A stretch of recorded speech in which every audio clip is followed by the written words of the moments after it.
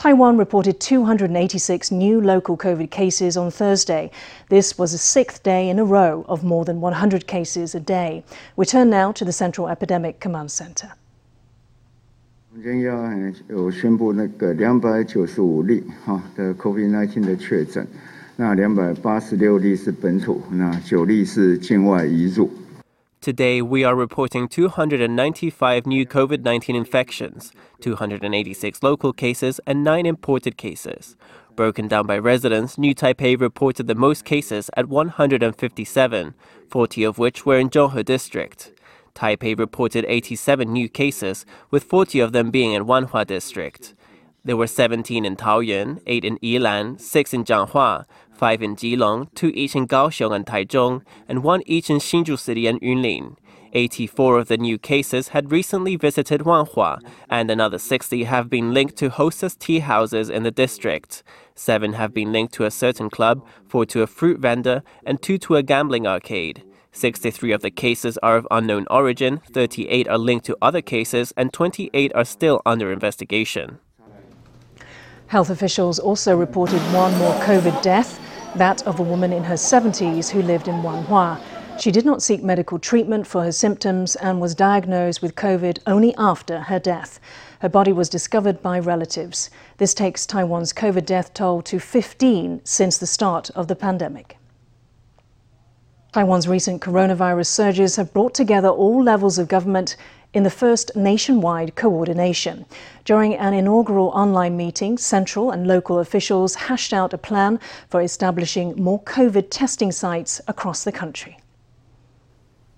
Government officials at the central and local levels held Taiwan's first national epidemic prevention meeting on Thursday. At a press conference after the event, CECC Deputy Chief Chen Zhongyan announced that the central and local governments had reached a consensus on 6 issues. We asked the 22 cities, counties, and municipalities to determine their infection hotspots and take stock of the supplies they would need to set up testing sites at the hotspots. They will report back to the CECC, and the CECC will make an evaluation and offer assistance. Local governments agreed to provide a list of places frequented by a large number of COVID cases, as well as places where many residents are testing positive. Then the CECC will determine whether to establish a test site in the area. During the meeting, officials also discussed the medical procedures for people who are diagnosed with COVID, how they will be treated and transported if necessary. They agreed that the CECC will establish an SOP for all local governments to follow.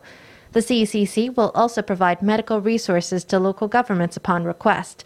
Local governments will be allowed to release details on places visited by infected people before their diagnosis. During the collection of that information, local and central governments will work together whenever necessary. During the meeting, a consensus was also reached that medical staff will get vaccination priority. Now that Taiwan is on a level 3 COVID alert, local and central governments pledged to work together to fight the virus and to fight disinformation.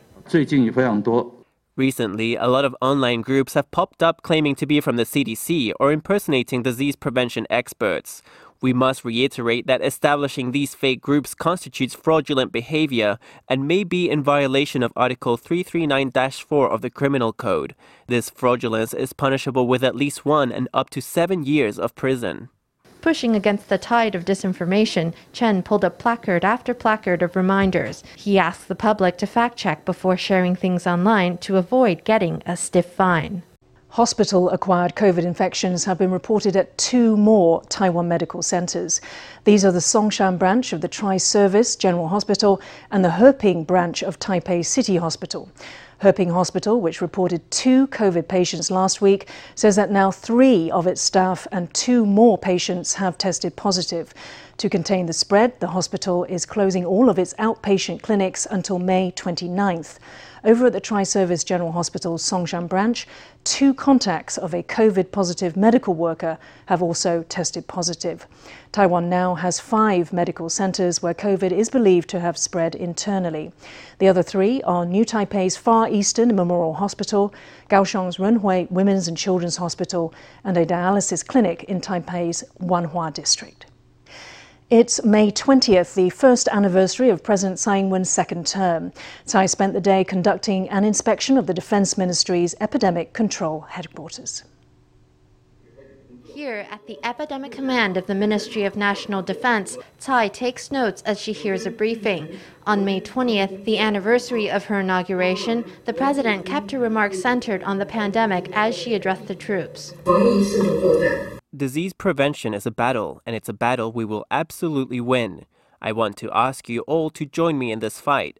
As Commander-in-Chief of the Armed Forces, I am proud of each and every one of you. I ask you to think of the people of this country as you all go out in your duty. President Tsai called on the troops to follow governmental health guidance and to guard against infection in order to maintain combat readiness.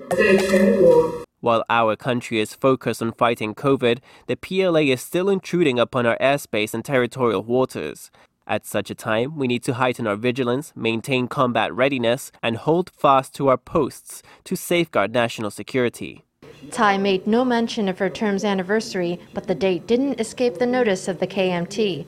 The party's legislative caucus held a press conference Thursday to blast the Tsai administration on its anniversary.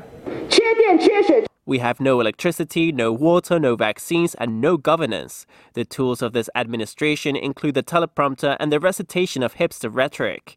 They include deployment of the Internet Army, and in the end, whenever their officials run into problems, they all try to shift the blame. Today we've got the best footnote possible for the May 20th inauguration. Because we elected the wrong person, we are in the miserable situation of today. The KMT is over there bad-mouthing Taiwan, going on about the 5 things Taiwan lacks. I have to say this. The country belongs to all of us, and we are all going through the same things. Launching distorted attacks won't benefit the KMT. For example, this drought is the worst we've had in a century. If the government had not responded to it early on, these complaining KMT lawmakers would not still have running water. As the government grapples with the pandemic and water crisis, it's also approaching key political challenges, including an August referendum and the 2022 local elections. It's clear that in the year to come, the Tsai administration will be put to the test. Jinmen has opened its first ever medical mask factory. After a shortage of masks hit the island this time last year, a retired businessman decided to take action. This week, the factory began production and aims to provide masks for all Jinmen residents. An endless row of purple masks streams from the production line. Workers are busy packing them up. The first medical mask factory in Jinmen opened on May 19th, and its birth is the story of grandfatherly love. It was because my grandson went to buy a mask and couldn't get hold of one. So I felt pretty angry. Why does it get like this on the outlying islands? You struggle just to buy a mask, you queue up for nothing. So I thought I would open my own mask factory.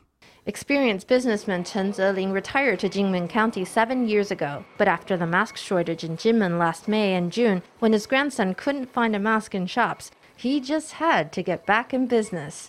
With 10 million NT, he set up this factory, which produces both adult and child-sized masks up to 200,000 a day.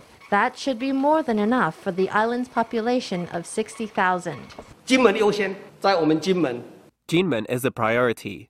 We will sell them locally in Jinmen first and only then to Taiwan if there's a surplus, and then abroad. Right now, we're making plans and we've asked the designer to make mask designs featuring Zhuguang Tower, Gugang Lake, and the Wu Wang Zaiju inscription. But they'll all be limited edition. For Jinmen as an outlying island, our material resources fall way short of what is on the island of Taiwan. That's why Mr. Chen built the mask factory here, which is a really big help for our resources in Jinmen. The masks just keep rolling off the press. Access to resources may be more limited on outlying islands, but the power of a grandfather's love can change a lot. Taiwan's new contact tracing system has been adopted by more than 300,000 businesses since its launch on Wednesday. The system works by having people scan a QR code before entering a venue.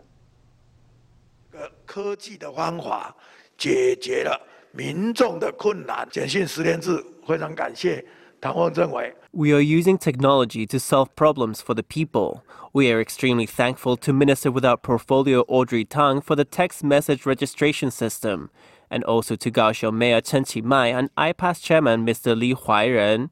Everyone put their brains together to roll out this system in the shortest time possible. The government plans to use the contact tracing system on all public transport. QR codes are already set up along the TRA and high-speed rail lines. Intercity coach buses, city buses and MRT systems will be next to implement the system, with its launch scheduled for May 23rd. Taxi cabs will use the QR codes too, starting on May 26th. As Taiwan battles a surge in local COVID cases, it's used up nearly all 300,000 doses from its first 2 batches of AstraZeneca vaccines. Officials say the remaining doses will be reserved for healthcare workers. On Thursday, Far Eastern Memorial Hospital held 2 vaccine clinics in New Taipei, where they vaccinated some 400 frontline doctors. With one outbreak after another, hospitals have become a high-risk area for COVID spread, leaving medical workers vulnerable. On Thursday, Far Eastern Memorial Hospital set up AZ vaccine clinics at Banqiao and Shulin to inoculate frontline staff. When we are seeing patients, we don't know which patient carries or doesn't carry the virus. Today, just show up. Unlimited access to the hospital's vaccine inventory will be provided to rank-and-file doctors. There's now been more than 100 cases for 6 consecutive days. With demand for vaccines skyrocketing, Taiwan has used up nearly all 300,000 doses from its first 2 vaccine shipments. A third shipment arrived on May 19th. An EVA Air cargo flight touched down with some 410,000 doses of the AstraZeneca vaccine, which were obtained through the COVAX Global Initiative. They could be ready to administer in as little as a week.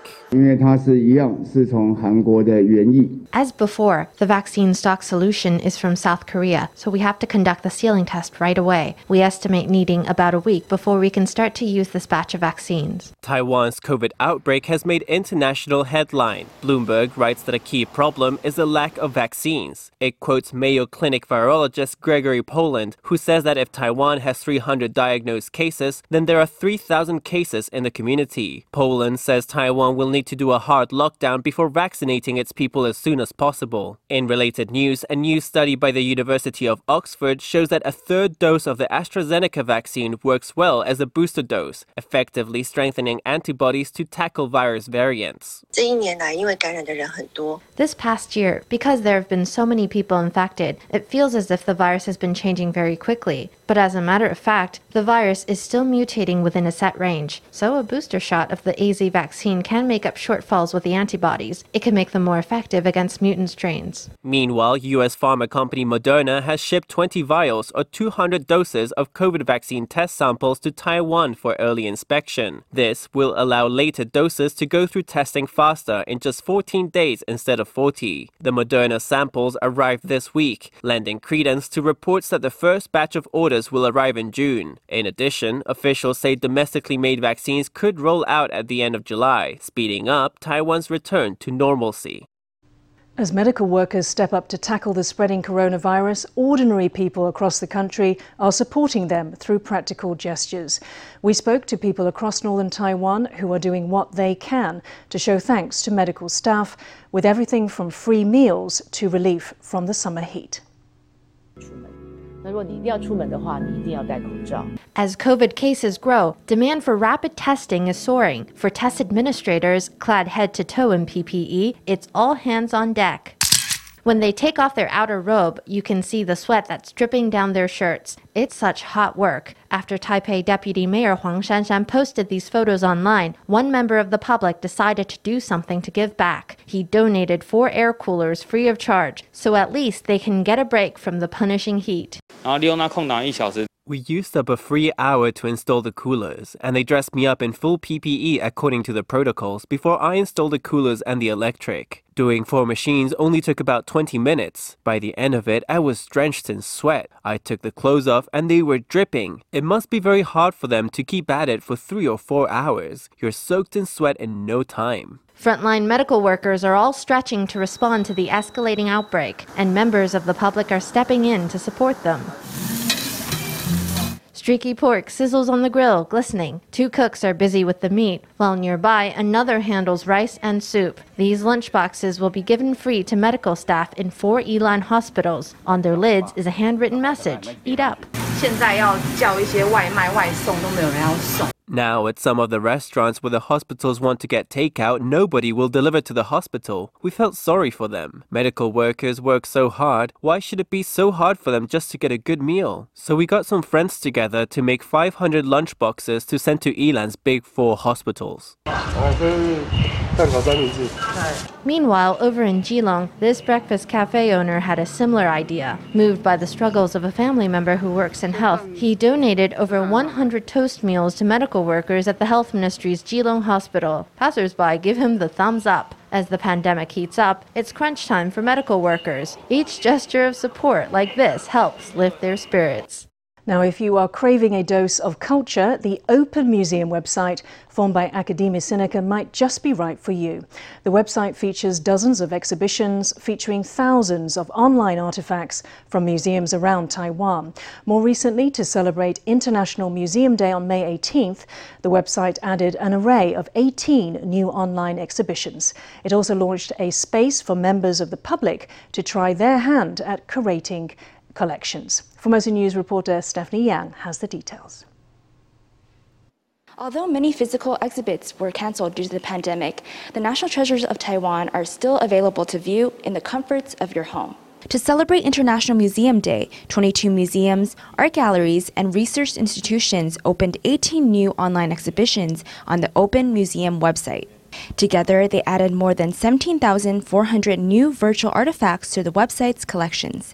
The new exhibitions cover a wide variety of themes, spanning from art and history to ecology and social issues. Among the offerings are exhibits on oracle bone inscriptions, on seeds as seen through electron microscopes, on 3D modeling, and on early movie camera technology.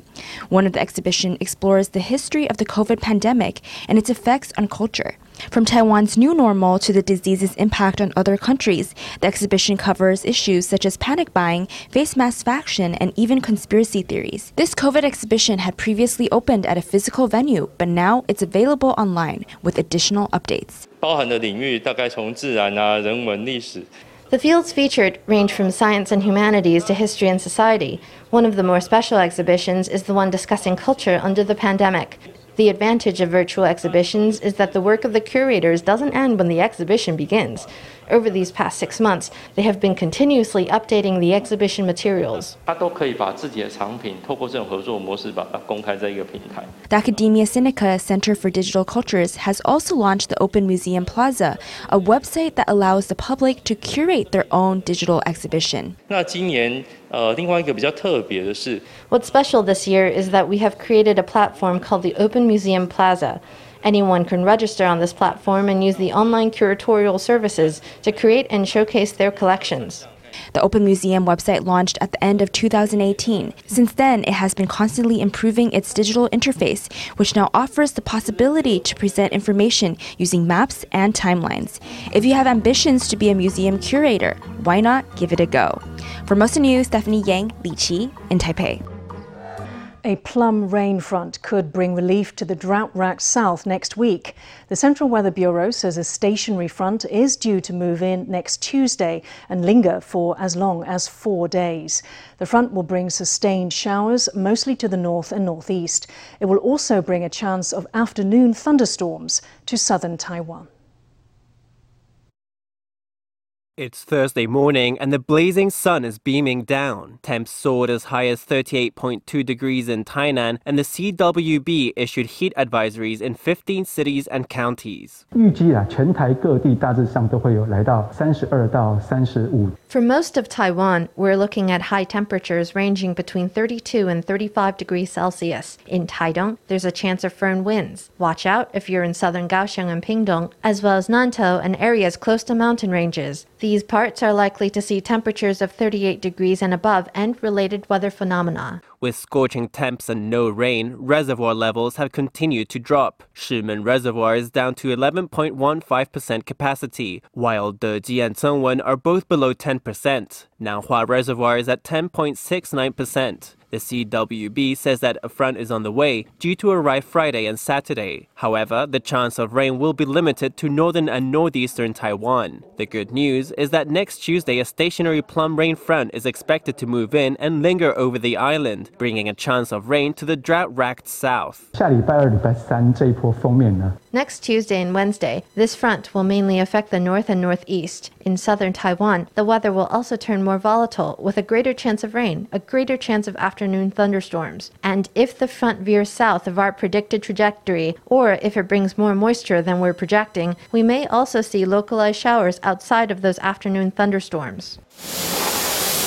This car wash worker sprays with care, mindful not to waste a single drop. If plum rains don't deliver by the end of May, tighter water curbs will snap in place. In Taichung, Miaoli and northern Jianghua, water could be cut for an additional 8 hours a week starting June 1st, for a total of 56 hours. How will it work? The Water Resources Agency says that water cuts will start 2 hours early at 10 p.m. instead of midnight. Later on, the supply will return 6 hours later at 6 a.m. instead of midnight. Officials say the schedule is designed to avoid peak use periods and minimize the inconvenience to the public. With the drought dragging on and reservoirs drying up, forecasters are looking to southwesterly winds to usher in rain in the coming weeks.